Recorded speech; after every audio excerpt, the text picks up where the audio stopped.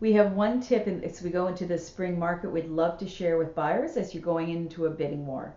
It's our supply and demand right now is short, and it's multiple offers on leases as well as sales. So here's the tip. Let's use a buyer example. Let's say you're qualified up to 370 for your mortgage.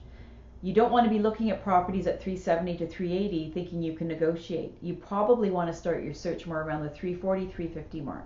Correct. That gives you some wiggle room to be able to play in the multiple offer arena.